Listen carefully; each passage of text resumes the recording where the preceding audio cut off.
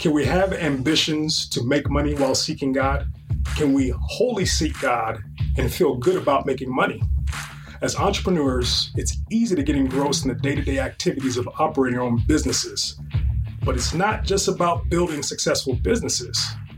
It's about building successful lives, loving our spouses, and raising our children while being present in their lives the way God intended.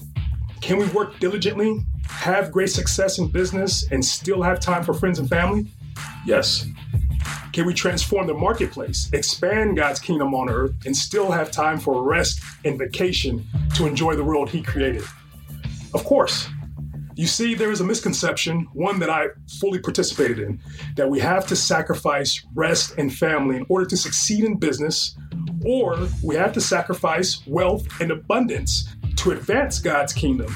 No, wealth can help us advance it. And what's the point of business success if we can't enjoy it with our loved ones? I remember an investment project that brought me to my knees. I spent a tremendous amount of time, a lot of hours trying to salvage a bad deal.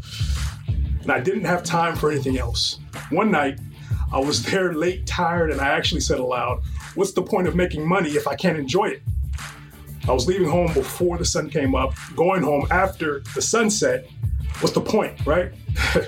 I ended up losing a lot of money. Hundreds of hours of my time disappeared like a vapor.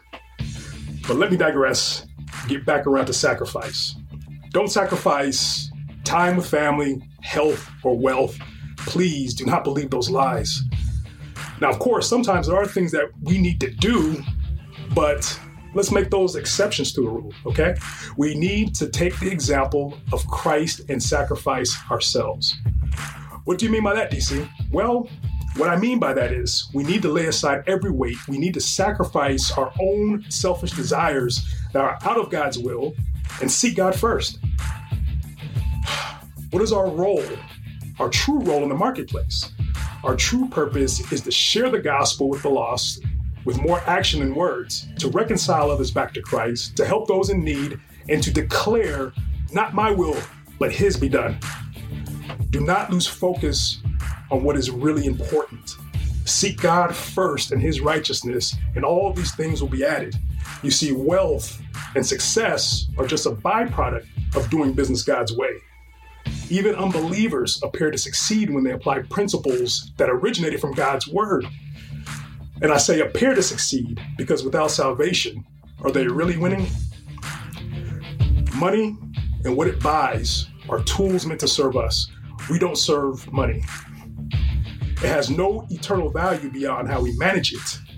The key is not to love it or put it before God. Listen, we're supposed to have dominion over this earth, not the other way around. Let me encourage us. We can do all things through Christ. All things. Seek God first and His righteousness.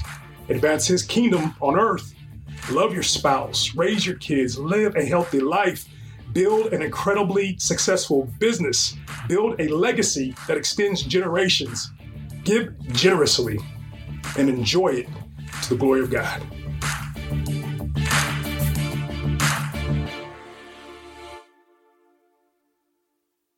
Thanks for joining us today.